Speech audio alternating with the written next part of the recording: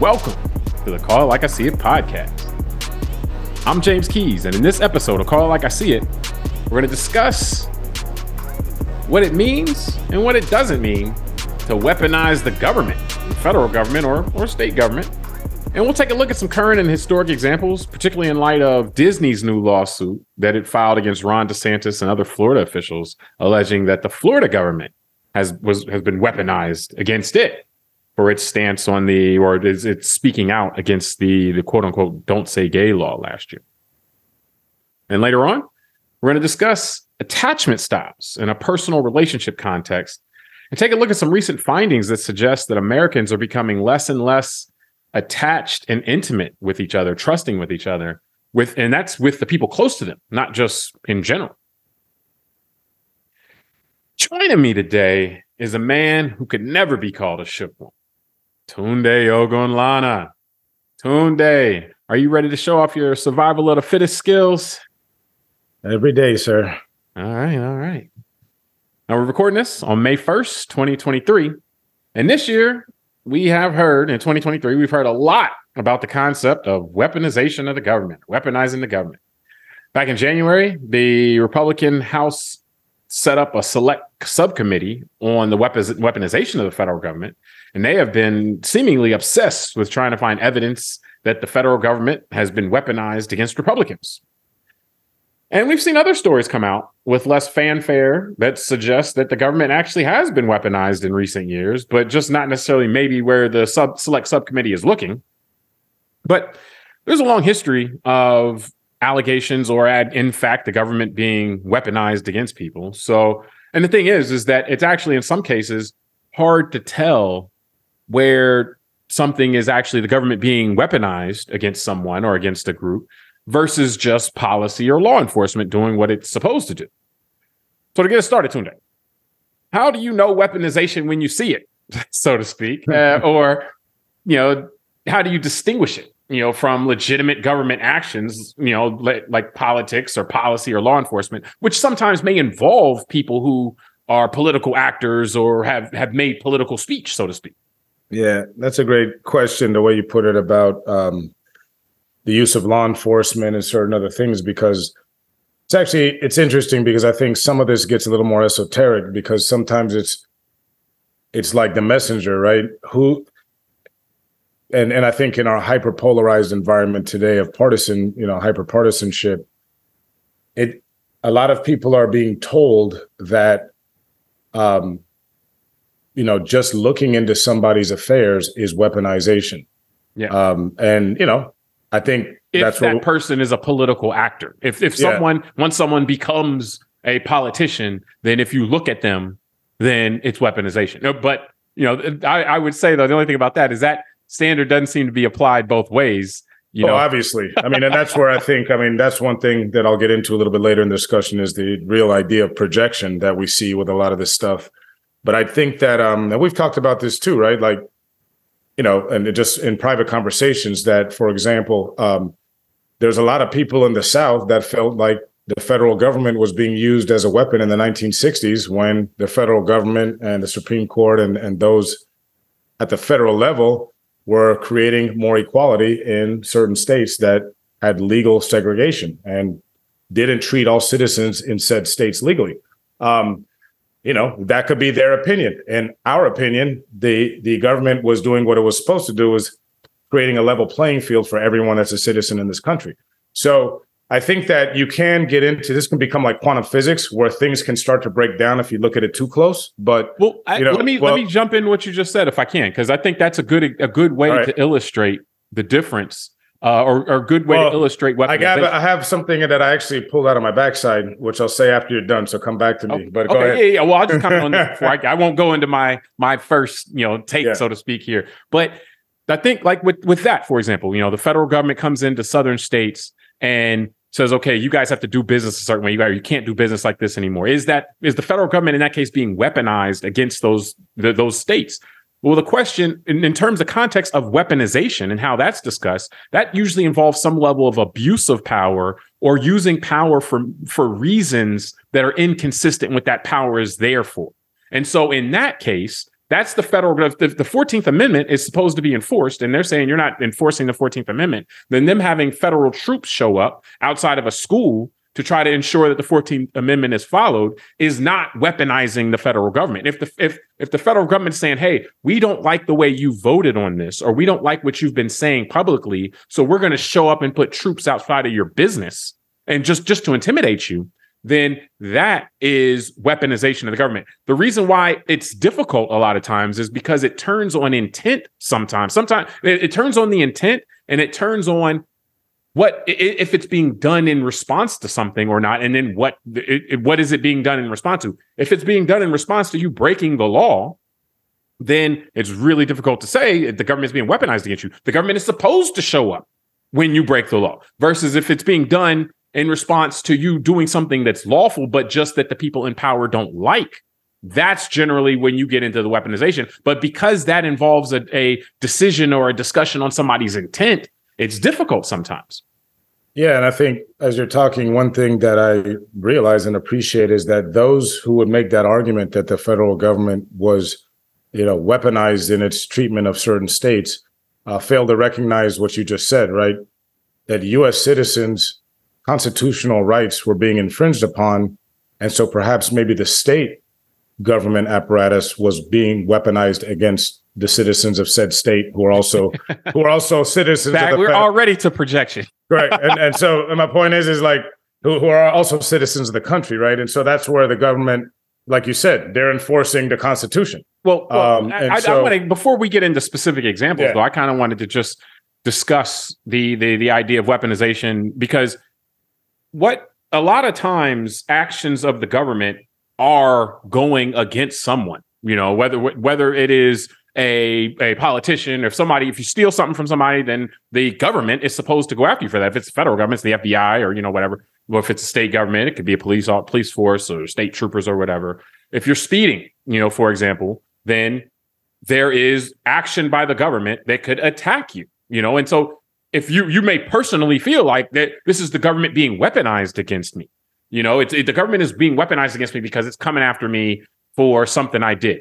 But you can't say that just based on I was driving fast or driving, closer to the speed limit, and somebody pulled me over. You can't evaluate whether it's weaponization of the government or not then, because the question of whether it's weaponization of the government really would turn on whether or not you got pulled over for they were targeting you and saying, look, we got to pull this dude over, so let's follow him. And the second he goes 1 mile over the speed limit, we're going to pull him over. If you start bringing in more information like that, then you can say, okay, I was being weaponized. If there's a cop on the side of the road that's just, that is checking everybody's speed and just pulls you over because like that, it's very unlikely that the government is being weaponized against you because it wasn't something that was targeted for you. And then the other piece I should add to this is, have you done something then, or again, done something lawfully in many respects that would make someone want to come after you? And that's the second piece about it. And I guess I should have put those two together, is how targeted it is. And have you done something to make somebody mad to want to come after you? That's the only way to evaluate the weaponization. It's really a totality of the circumstances thing. And so I like what you talked about at the very beginning, because you're talking about how people say, oh, well, the allegations thrown out a lot. And really what it does is they try to make the issue very two-dimensional and saying, okay, well, if Trump gets investigated, or if Hillary Clinton gets investigated, or if Bill Clinton gets investigated, like, I guess Bill Clinton's a better example. If Bill Clinton gets investigated, then that ipso facto, that's weaponization of the government. It's like, well, hold on. What are they accused of doing? Is it some trumped up thing that wouldn't even, or some made up thing that wouldn't even be a crime anyway? Or is it something that is that law enforcement should be looking at? And so that's where you get into these examples. So, but because I think, and here's the key piece, because it requires context and it requires more understanding of the circumstances in the political game, a lot of times it can be thrown around very willy-nilly. And so we have to be very careful and really have to understand, okay, well, what are we looking at when we see weaponization? And I think we'll be able to illustrate this better as we discuss, things going on, presently or and in the past. So, but looking at the committee, looking at this subcommittee that was started, what do you make of kind of just this like balls to the wall approach of we're going to find weaponization only against Republicans, like we're going to find it against people who, are our people, so to speak. And, that it's going around. It's going to just keep digging until it finds what it's looking for. Presumably that there's something there for it to find. But what's your take on how aggressively, I should say, that it's looking for something without starting for something, and then we're going to look for evidence behind what the crime versus we're going to go find the crime. Yeah, I think this is just an extension of the long arc of kind of the Tea Party's footprint and stamp on the Republican Party kind of nationally since, let's say, 2010, right? Around that time when they really got powerful. And they realized that, they can get somewhere politically, and it might be a little bit short-sighted with this type of behavior. And I think a lot of it is projection at this point, and it's unfortunate. And I think we have some real people, and we've done a lot of these discussions for the audience. Look at the library about shows we've done on the insurrection, January 6th, and about some of the members of the committee who actually were participating in the lead up to January 6th. And so I think a lot of this is actually people that are covering their own backside in a certain sense. And if you think about it, that's why it's sad. Like I don't want to seem partisan with that statement. It's not about let me say something, because I can help you with that. Because look, what you're talking about there is, if you are being investigated by law enforcement for your role in the insurrection, well, what better way to try to get the investigators off your back than to say, okay, well, I'm going to investigate the investigators, and I'm going to start subpoenaing people to talk about these investigators public. Like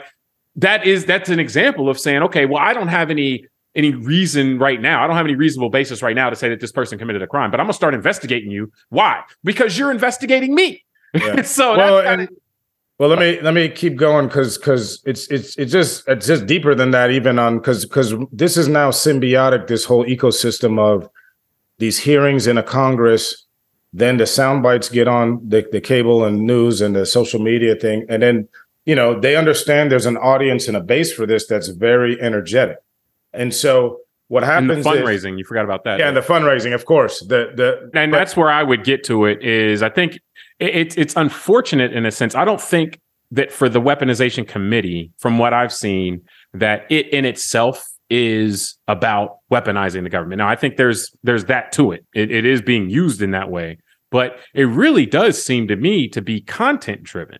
That because this is one of these things that was being brought out by the more fringy elements of the right. And it seems like it's just about creating content, and it's just being stuff to talk about. Whether anything ultimately gets brought up, is almost irrelevant, because that's the thing. If you're really keeping score on, okay, well, how many crimes have they uncovered? How many instances where it was like what they said they were gonna find all of this collusion between the federal government, this and that. How many times did they actually find it? If you ever keep score, you'll see that they're batting, very, very well below the Mendoza line. But I mean, and they're very low. Like the hits are not coming. And so, but what happens is, and this is what, this is again a sophisticated understanding of how people's minds work, is you get out with the allegation, you just throw the allegation out there and say, hey, we're investigating blank.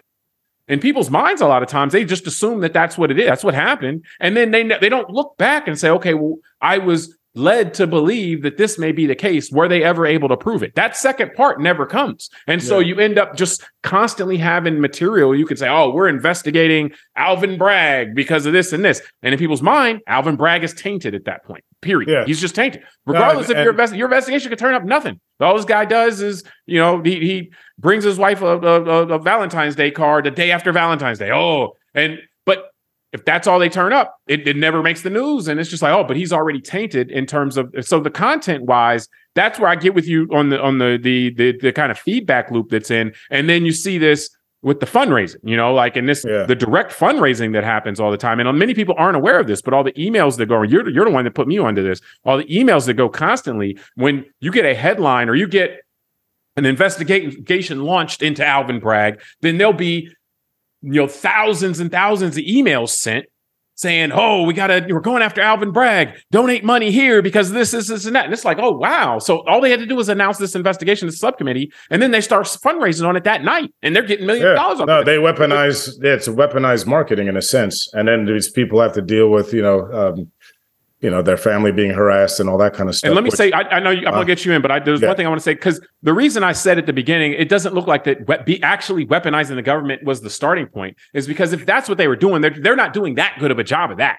Yeah, no. But they're doing an excellent job of the content creation. So I'm just assuming competence. Like, okay, well, they're doing an excellent job at one part, and the other part they're kind of messing around with, but they're not doing it great. No, they're literally incompetent at doing anything in terms of their position, like governing. They're a kangaroo court, but you're right. They're excellent at producing entertainment content and for the media. Yeah, and fundraising.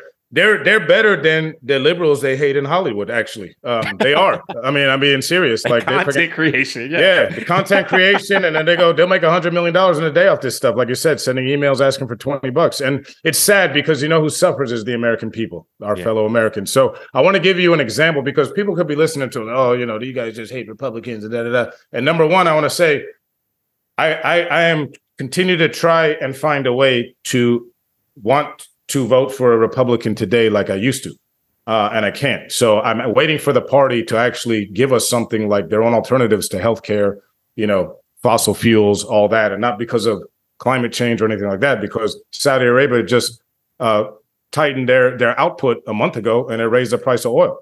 So I'm more like, I want clean energy, because why are we relying on other countries constantly for energy? And I think it used to be, and this was a conservative thing, energy independence. Yeah, why are we having these wars? And you got troops all over the world. Energy independence was a conservative thing. But anyway, my point is that, so here's a real example. And this is cited about this committee this year. So one of the accusations of this weaponization committee that was formed this year, that's chaired by Jim Jordan of your home state of Ohio, is that the Justice Department was weaponized because it was going after parents and calling them domestic terrorists, parents who were voicing their concern about what was being taught to their kids at school boards. And this is, to me, where it's actually a full weaponization from the people in Congress, and I don't blame the American people for this, because it's sad to me that people who come from positions of authority that should be trusted, like an elected official at the national level in the Congress or the Senate, they go on all these cable shows and they go online and they say how parents are being attacked. But before that, what are they doing? They're lying about what's going on in the schools, saying kids are being taught CRT and all this stuff being rammed down their throat. So now these parents are genuinely showing up upset. And what's happening is, they're now threatening and harassing locally elected officials who are trying to just do their job, running the same school boards they've been running the last decade or two. And no one complained before 2020 about any of this stuff. But all of a sudden, it's a big deal. So what happens is the Justice Department was getting requests from local law enforcement in these municipalities saying, people are showing up to these people's houses and threatening them. We're getting calls from the school board members. They're scared. Their kids are being threatened at school. And so these all weren't local matters. This was coming from locally, but then also the threats and stuff were coming from outside of the local jurisdiction. And so, of course, the local law enforcement is going to say, hey, we need somebody. Local law enforcement isn't going across the country to investigate a threat. And they may not have the resources like the FBI and some of to really find out who's calling who and who's, because people obviously are doing this anonymously, a lot of them, I'm sure. And so, but here's the weaponization part and where this committee is a weaponization in a sense. So it says right here that, and I'll quote now the article it's from. So the DOJ responded to the committee's request by saying they're citing a 1982 directive by Ronald Reagan that the Justice Department always gets to invoke executive privilege because it's under the executive branch. But what the Justice Department wrote back in a letter said, quote, it was prepared to meet with the committee to discuss the matter. So I'll quote here the rest of the article. Issuing means he avoided it. Just for you don't know that. Not accepting. Yep. So by not accepting the meeting, Jordan issued the subcommittee's first subpoenas on February 3rd to the Justice Department, FBI, and Department of Education. The subpoenas demanded documents related to a 2021 directive issued by the Justice Department to step up coordination with local officials regarding a spate of aggressive and threatening behavior by parents at some school board meetings. So what I'm saying is, if he was a serious person that was trying to solve a problem, he would have went and had the meeting. But because he wasn't serious the about meeting, it doesn't create content, though. Correct. And that's what I'm saying. He's more serious about being a Hollywood producer than he is about being an actual congressperson trying to solve the problem with the country. Yeah. And so that's why I wanted to give that example, because honestly, the problem with this is that it's one of these things, we've talked about it in recent weeks or months, and just that our system of government requires confidence in the system. Yeah. The system builds into itself. So you have to believe in the system for the system to continue to exist.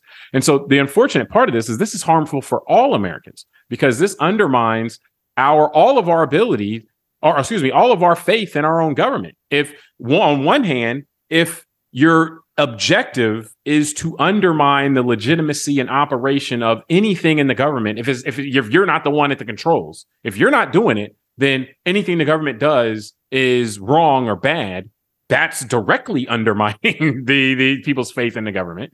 And then on the inverse, if you then are using the power of the government for political means, purely political means, whether it be political fundraising or just trying to stick it to your enemy, then everybody else is looking at that like, well, hold on, man, that's not what the government is. That's not what we have. That's not, we have a government, other people, for the people, and by the people, for. And so I look at it more as not something where we're like, oh, these are the worst people in the world, but but these people are harming our system. They're actively harming the system for their own grab of power or their own grab of money. And going after money, going after power does that to a lot of people. It's unfortunate. Look, it's unfortunate that it's the kind of thing that brings down it brings down the whole country with it. And as long as American voters accept it, which I get it, with the House of Representatives, you only get to vote on one, and there's 435. So there's going to be a lot of say that most of us aren't going to have, or we don't have say in a lot of, so, but it's just one of those things. As long as this bears fruit,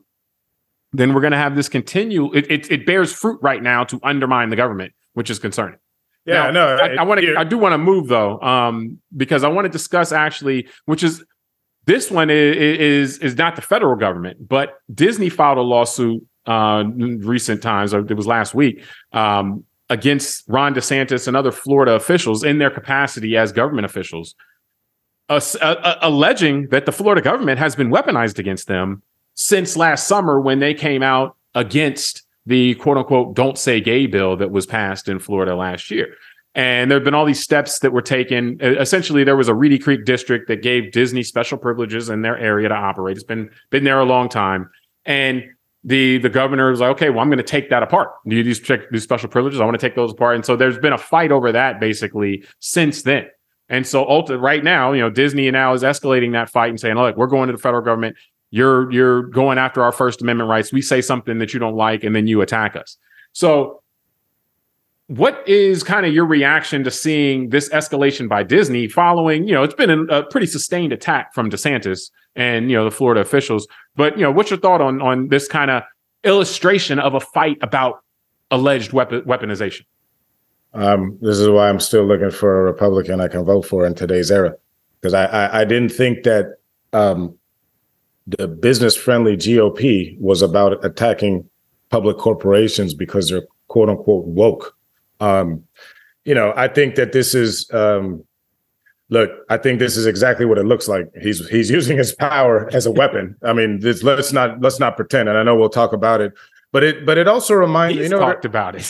Yeah, no, that's the craziest thing about it. Because I want to go off to something he's done before, because this is just one of many things that Governor DeSantis has done in the last, let's call it, to 2.5 years or so, after being much more of a seemingly kind of moderate person and politician in the first year and a half of his governorship. And what I thought of moderate there, by the way, just we're not even talking about policy. It's talking about like temperament, like exactly. a not too hot, not too cold kind of person. Like you're just kind of like, he was kind of just knew how to ride the wave a little bit. Yeah. Now he looks like he just constantly has a chip on his shoulder, and it's all about grievance. So, but what I want to get to is, because my point is that I look at this stuff, and it's like we talk about, he's another one. He's got hit with the Hollywood bug now, right? And he wants to be a showman, and he wants to be the greatest, the greatest show on earth. And what I find is, again, I started thinking like this. It's funny. People like that. These guys hate their country. Like seriously, like they go against everything that we're supposed to be about. First of all, this thing with Disney was exercising its First Amendment right as a corporation. I remember the Citizens United legislation specifically said corporations have freedom of speech. Yep. So let's go there, right? That was supposed to be a very conservative piece of legislation that came out by the Supreme Court like 10 years ago. So Disney has a right, I guess, like a person now, to say what they want to say. So and so that's number one. Number two is I started thinking about actually what he did. I think it was last year with the migrants from South America. I think they were mostly Venezuelan, and they came to Florida. And then he used the power of his position. Oh no, sorry, they came to Texas. Yeah, they came to Texas, and he used his power to bring them, basically kidnap him and bring him to Florida, so that he could again have his grandstand and his show, so that he could be all over Fox News and these other media entities. For guys that hate the media, it's amazing to me. He brought him to Florida so he could send him to Martha's Vineyard. So that he could send him to Martha's Vineyard so that they could stick it in all the eyes of the libs, which was interesting because all those libs up there just came out with food and put them in churches and all that. They weren't upset. But then you know what I learned in an article like 2 weeks later? What's that? Is that I didn't know this. It's a crime. Sorry, yeah, it's a crime to do that to anyone in this country seeking asylum, to basically kidnap them. So because a crime was committed against someone who was waiting for their verdict on their asylum, so they weren't in this country yet, they were all granted permanent residency status. Yeah. So my point is that this is what we've been dealing with, is this grandstanding just for attention and fundraising and show, and to show the base that you're pure, it's been backfiring for these people. But what happens, what's sad to me, is that the base doesn't get the follow-up of that. They don't get told that DeSantis' stunt meant that those couple dozen people are now in the U.S. permanently. It backfired. They wanted those people out of here. They're not told that John Durham investigation into Hillary Clinton and the State Department and all that about the Russia thing didn't go anywhere, and that they were all exonerated.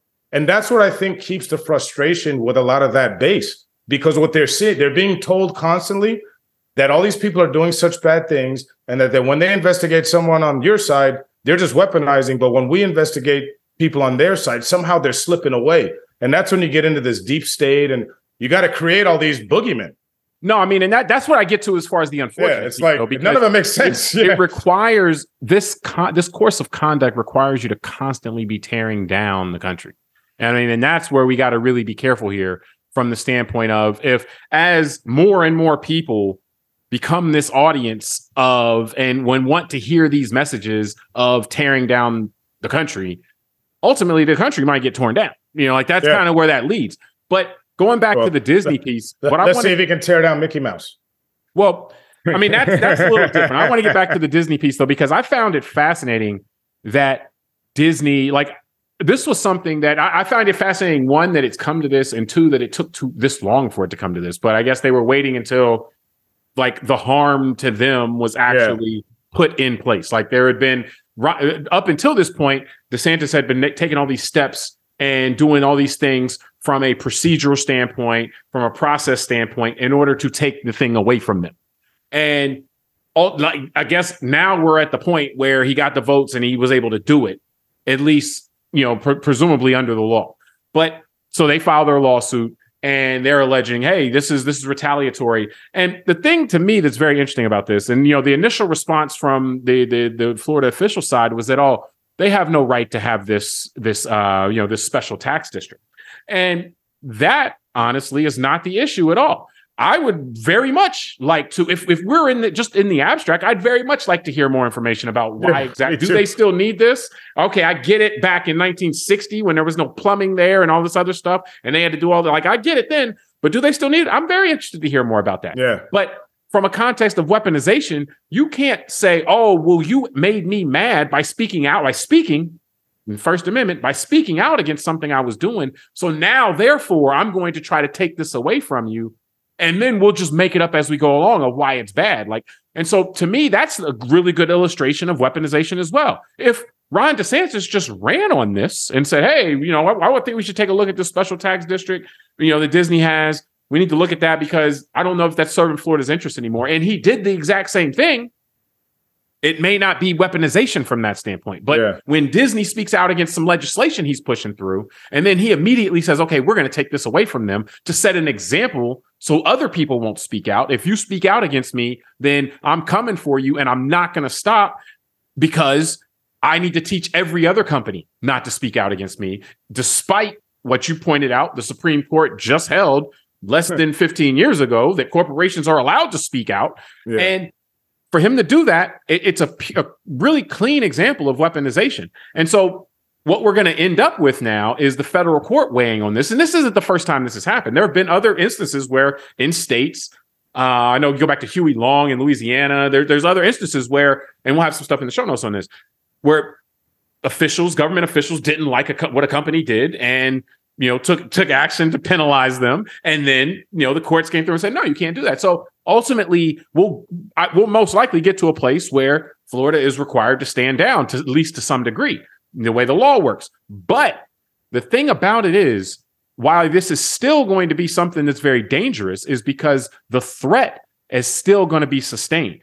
Not every company is as big as Disney, where they can take on the governor like that and be able to take him to court, sustain through all the ups and downs and lefts and rights of the court, and ultimately have a good chance to prevail. Most companies just have to shut up because they know if the Florida officials are willing to take it out on them if they say something they don't like, or if they stand up for people or something like that the governor is trying to attack. And they'll just have to stand down because they don't have the resources. So the chilling effect will still be in place. And, honestly, this is why us as citizens, we have to reject this kind of stuff. We can't allow the government to be weaponized if we're going to still buy into freedom of speech. Remember, freedom of speech allows people to say things you don't agree with as well.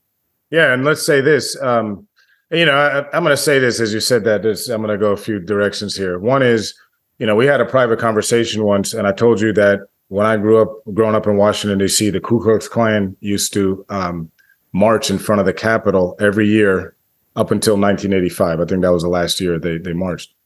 And I said, growing up as a kid, I understood, I was told, I remember asking my mom, well, how come, these people are racist and they hate other people? And, I understand that they've killed people and committed acts of terrorism in their history domestically. Why are they allowed? Principle. Why are they allowed to walk in front of the U.S. Capitol and have their white sheets and the hoods on and all that stuff, right? And their little pointy hats. And my mom sat me down and said, this is the way this country works. They have freedom of speech. Obviously, as long as they're not committing crimes while they're walking in front of the Capitol, they have a right. They got a permit. They got a right to do it. So I remember talking to you and saying, it's interesting as a Black American person growing up in this country, do you know that there's people there that freaking hate you and that will kill you because of how you look and who you are, but you still love this country deeply. Yeah. You're born here. This is what you know. This is who you are. We're Americans. And I remember telling you, I'm not going to say it's a better or worse lens that we see it from, but we have a visceral understanding of a shared plurality, kind of a democracy, that we do share this country with people that really don't like us. And we have to be okay with that. And we don't agree with them and all that. And we have to be okay with that. And that's life. I mean, no, I do think there's something to what you're saying there, just from the standpoint of in terms of, you said the experience of the Black American. I find it, when I look at this attitude that, hey, everything has to be my way or else I'm willing to blow this whole thing up. That is so removed from my experience of learning to, appreciate my country and so forth. I can't imagine thinking like that. I would be gone a long time ago if it was everything has to be my way as a young Black male, or else I'm out. It's well, hold on. That's so big. I mean, but that's what I'm saying. For us, it's laughable. Many people. But let me get the thought out. But so many people are like, "Yo, if everything isn't geared around the way I like it, then we can all burn it down." I'm just like, wow, that's what to me. That's what January 6th represented 2021. Wow, okay, just you lost an election, you're gonna burn this whole country down because you were told the election was stolen with 70 frigging court cases. It goes back to me this repealing of Obamacare over the 6 years between 2010 and 2016. 70 attempts to repeal it, knowing it would go to Obama's desk and he'd veto it. Yeah, while he was president. Correct. 70. And it's been 13 years. And that's what I appreciate when you said I'd be interested to hear about an alternative to Reedy Creek. I'd be interested to hear about an alternative to Obamacare if you're that's coming my up point. with I'm still waiting 13 years later to hear about the alternative to healthcare, because I'd be fine listening to that, or the alternative to fossil fuel, which is going to run out at some point in the next 100 years. All this stuff. But it's never about that. That's my point. I mean, and we can end on that point, because that's actually what's really missing here, that, you know, really people should be held accountable for, is that what's been replaced is substance. Like, here, let's come up with solutions that are fitting with our philosophies. If I have a conservative philosophy or conservative worldview, here's my solution to this situation. We have an issue. Here's my solution that is informed by my worldview. And that's just not what we're getting. It's just, okay, well, there's people that are given solutions informed by a progressive worldview. And then there's people just saying that all the progressives are bad. And everything they want to do is bad. And so if the progressives want to do it, then we just want to do the opposite. And it's like, well, hold on. That's not constructive. That's not like, but it does play well on TV. You know, it does play well from the standpoint of, if you cast somebody as a villain and then you cast yourself as the hero, there's a reason why so many movies are set up like that, because that creates a compelling storyline. And so much of it being built around that, it really just, it doesn't serve the interests of the country. And you hope that at some point the message either gets played out, and, you know, or younger generations take over and kind of see like, hey, this is stupid. You can't just be against a whole other group. I'm just against them. What are they for? Okay, I'm against that. Like, you have to have stuff that you're trying to accomplish other than, I guess, tax cuts for billionaires. So I do want to move. Well, that's not bad. The tax cuts. You just need more stuff. You just need to add stuff. No, other than that, I just want to finish on this note before we jump. That I appreciate you said that, because, like, I'm not a Democrat. Just for anyone listening here that doesn't listen to our show normally, and that's why I joked at the beginning about I can't wait to find a Republican I can vote for again at the national level. I mean, obviously at local level I can find people, but my point is that you said it so well. We right now we have one political party that's progressive, and, you know, whatever you want to define that is, and they have ideas like clean energy or universal healthcare and all that, and they're not perfect, and they have things that are kind of half baked and stuff like that, but they are coming up with thoughts. They got their own ideas, and that's life, right? The other side has spent the last 10 years just trying to tell everybody that they're trying to court for votes, just not to agree with the other side. But what we're lacking is a great conservative solution or alternative to these progressive ideas. Usually when both come together, that's how we succeed as Americans. That's where the magic happens, when both sides participate in good faith. That's where the magic happens. And I've said this before, that, you know, the optimism of someone like Ronald Reagan and that style of Republican rhetoric is totally lost. I mean, we went from the rhino today, man. He'd be a rhino. No, I know. We went from the shining city on the hill that welcomed everybody and all that to American carnage. Yeah. And that's what I'm saying. It's just no longer about ideology and politics. This has now become something else, is really what it is. Yeah. Yeah. So, and the whole weaponization discussion is illustrative of that, basically. Correct. And that this is something else. This is not about, this isn't about different ideas. Let's figure out, you know, like figure out a way to solve a problem. No, it's not about that. Yeah. So the second piece that we wanted to discuss today, is an interesting thought experiment, so to speak. And so there are people who study all types of stuff, obviously, you know, all types of academics and so forth. And in this second part, we saw a study that got into, or it's suggesting basically that as you're measuring over the past 10 years or so, Americans are becoming increasingly uncomfortable with attachment and intimacy and so forth. And this is from a relationship standpoint. Like, are you a person who gives trust and is willing to trust, so to speak? You know, like or is trustworthy and gives trust at the same time? Or are you a person who pushes things away? Are you a person who's clingy? Are you a person who, you know, is you know, just all types of different things? And so they discuss 4 different attachment styles, and I will get into those. But the overall conclusion was that the attachment styles that push people away and that are not about having close, trusting relationships are the ones that are shooting up, and the ones that are about being able to be trusted and being willing to trust are all going down. So what was your kind of take on this? This is for Americans, by the way. This is, just looking at Americans, because there's a lot of, this can be social media you can look at. This can be just faith in institutions and stuff like that, and just kind of our experience in the world nowadays. But what was your kind of takeaway that Americans are becoming less willing to trust and less trustworthy? No, I think it's an unfortunate reality. And I think, a little bit off the piggyback of the first part of our show here is, Americans have been told, and now this goes on, I'll pick on both sides of the political aisle in a certain way, to distrust a lot of things, right? Like, think about the last 20 plus years since 9/11. We that was very scary, right, for all of us. And then we learned, we couldn't trust Islam, right, for example, and certain parts of the world like the Middle East and all that kind of stuff. Well, also, though, we also couldn't trust our fellow Americans if they didn't agree with us on how we should address things. Yeah. And that's what I mean is that I think that was, I know we can go back to the 60s and civil rights and all that, but I think that was kind of the modern inflection point for this, where you had that kind of lull in our culture from, let's say, the early 70s up until, when kind of the racial stuff and the feminism and all that kind of started dying down. And we started having norms about how to deal with that. I think 9/11 kind of shook some of those norms in certain ways. And, not just that, but then you fast forward to, like we said, the hyperpolarization in the culture, probably led a little bit from the algorithms that we've talked about social media and the way cable news operates. And what I'm saying is, it is something, and I'll give you an example. I had a friend come over recently, and they saw that I had Tim Scott's book sitting in my kitchen counter. And then he looks at me, and he started like this whole rant at me.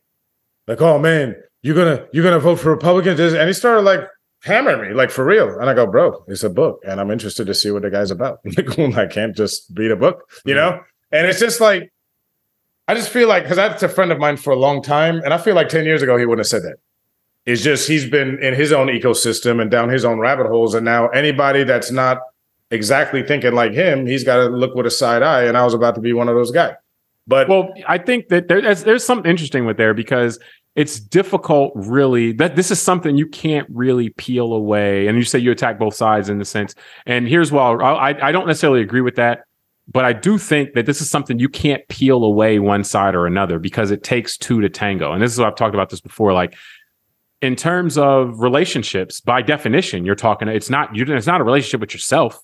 And so it also, and this is talked about a little bit in the article. We'll have it. It's a piece from The Atlantic. We'll put it in the show notes. But these kind of attitudes, some think it's not a static personality type. It's how how you perceive the people you're interacting with. And that's going to be macro and micro, because it's really talking about the people that you're closest with. But your macro view is going to influence that to some degree.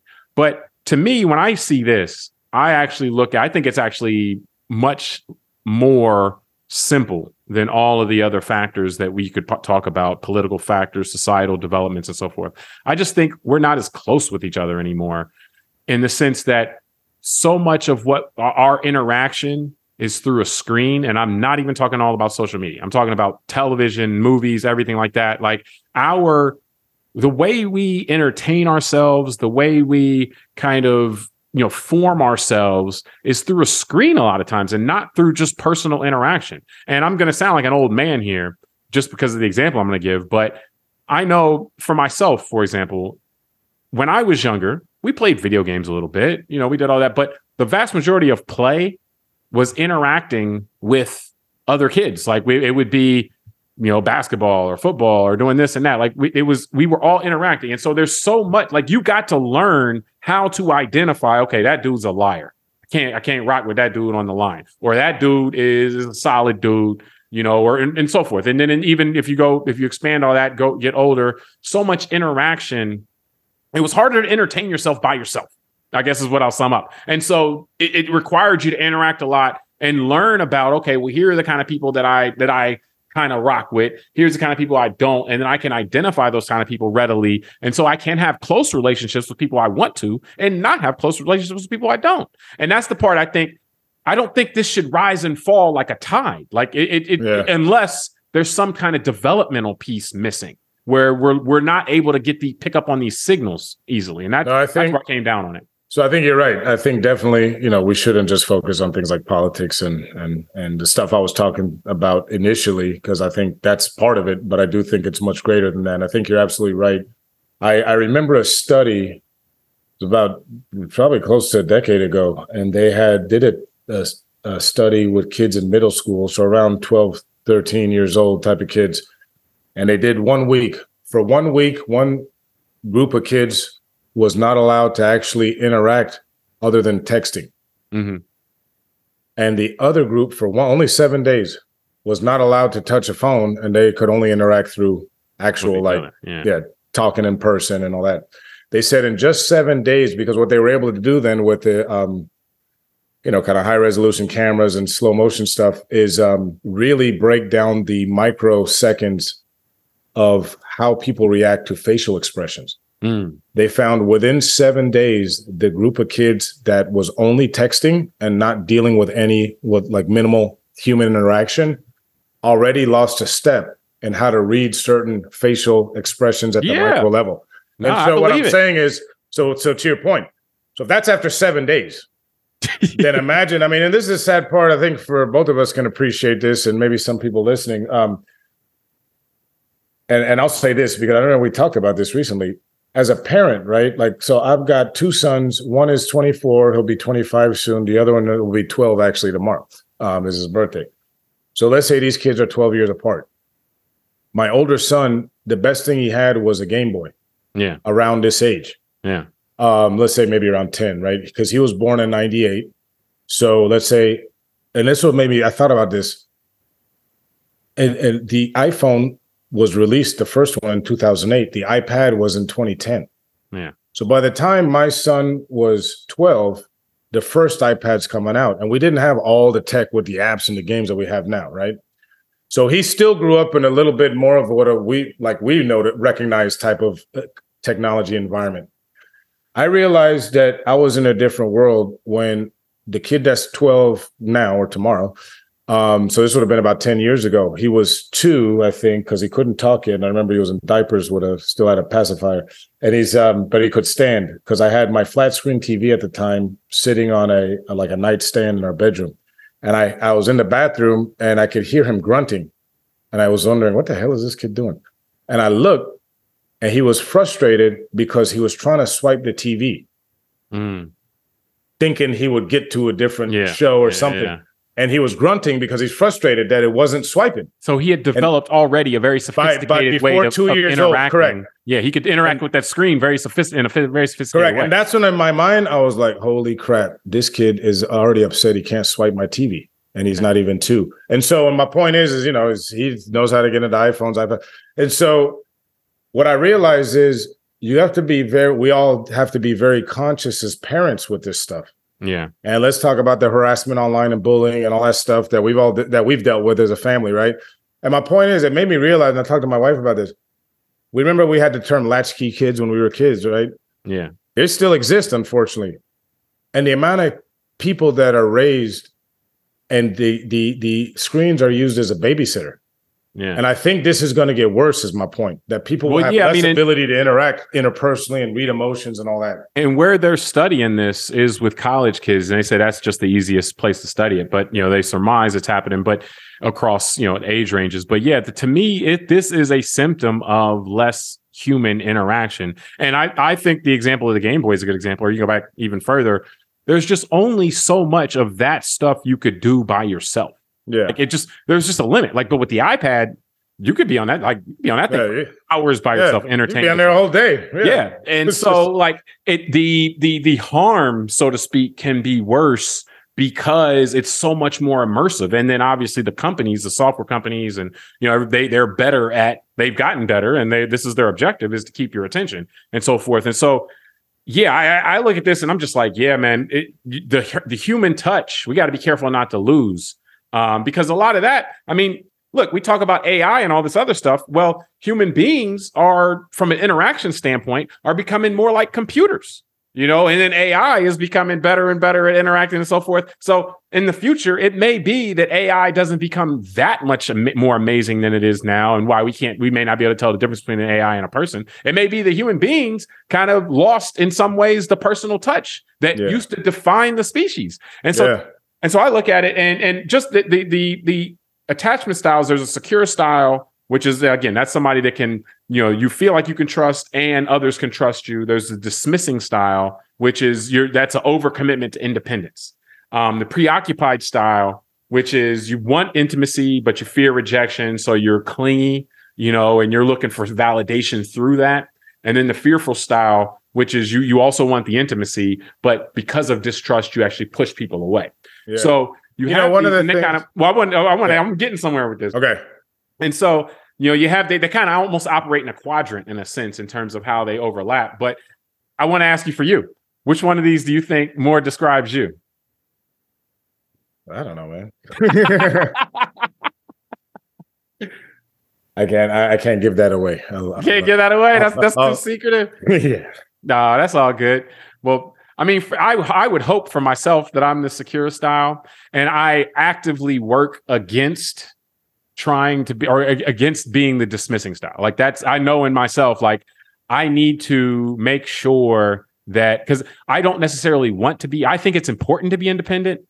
And, that I need to, I've always, in my mind, I mean, always as an adult been like, okay, I need to make sure I'm okay by myself. I can't be the clingy person, and so I want to make sure I'm okay by myself. But I've also always tried to make that point to also have I want to be known as somebody you can trust. And I try to trust people until they show me I can't. And that's if they show me either actions towards me or the thing I realized a long time ago, just pay attention to how people treat other people. And that'll tell you all you need to know. Because most people mess up with that because they think, oh, well, they'll do that to that person, but they would never do that to me. Yeah. Well, I'll tell you, if somebody does something to somebody else, they would do it to you too. So I'm somewhere between the secure and the dismissing. I'm always trying to be more in the secure style and not slip into, the dismissing style where I'm like, oh, I know this person's gonna, this person I saw him be dishonest once, so I can just be independent by myself forever. So because that's not a good way to be. No, it's interesting because there's a couple other factors I think we could say play into this. One is environmental, and I don't mean environment like climate change. I mean like the amount of millions of kids in our country over the last 30 years that have been prescribed drugs like Ritalin and Adderall and Prozac and Xanax, right? Like that does alter brain chemistry and behavior, right? Yeah. So I'm sure that's a part of it, because when people are on these drugs, they also, their brain chemistry is different. So clearly the way they relate to other humans and emotional level and all that could be affected. And I do think that there is, the sad part is, like many other things we've discussed on our podcast over the years, is this is all, like you're saying, the study is good because it recognized all these changes, which as we're kind of posing that this must be something changed in our environment, right? Like I said, maybe it's the last 20 years between some of our cultural shifts post 9/11. Maybe it's some of the drugs, the prescription drugs that have been thing. Maybe it's some of the way that we relate to screens. And I'm sure it's all these kind of things kind of, amalgamated together in a sense. And so what I really think is the concern would be that, humanity hasn't changed. Like when we did the show Sapiens, human beings still need the same emotional connection with other human beings to feel things like happiness and to feel contentment. And so that's what I'm saying is all those things. Yeah. Like, what are we going to do as a society, knowing that maybe because of the way our society is, we've created these kind of avenues or maybe roadblocks really for emotional connections. I think because as we're talking, I know we want to wrap here. I can't help but thinking of these recent shootings we've heard of people getting lost, like in driveways, or just accidentally opening the wrong car door. You knock on the wrong door and somebody starts shot, killed. Either they were killed or somebody shot to kill them. And I just thinking like, that's what I mean. Like that level of distrust, you've been sitting home ginned up about and out of paranoia that somebody who literally just car lights coming down your driveway cause you to shoot, bullets at them first without even waiting to just see if they get out the car. Like, you're armed. So at least you could maybe just aim your gun at him and let him get out the car and tell you what's going on. And maybe they'll just say, "Hey man, I lost. I don't know my way around here." And you could point him somewhere else. Well, no, that's an excellent point, because I think I wanted to make sure, I don't know if I made this point clear. Like when I talk about the screens and the technology, I'm not necessarily in the screens make you less social. It's just that they allow you to be less social. And then our society in general, because I would point to physical proximity, like people are just more spread out, like that go from a more urban environment to a suburban environment. There's less kids around and so forth, depending on where you are. And so I think that, or just less people around, and so I think all of that plays into, like, I think that if the less close physically we are to each other, the less we interact with each other in person, the more stuff like this would, the more your trends will go like this. So, but I think we can wrap from there, man. We appreciate it, right, for joining us on this episode of Call Like I See It. Subscribe to the podcast, rate it, review us, tell us what you think, send it to a friend. Until next time, I'm James Keys. Doing Diagonal. All right, we'll talk to you next time.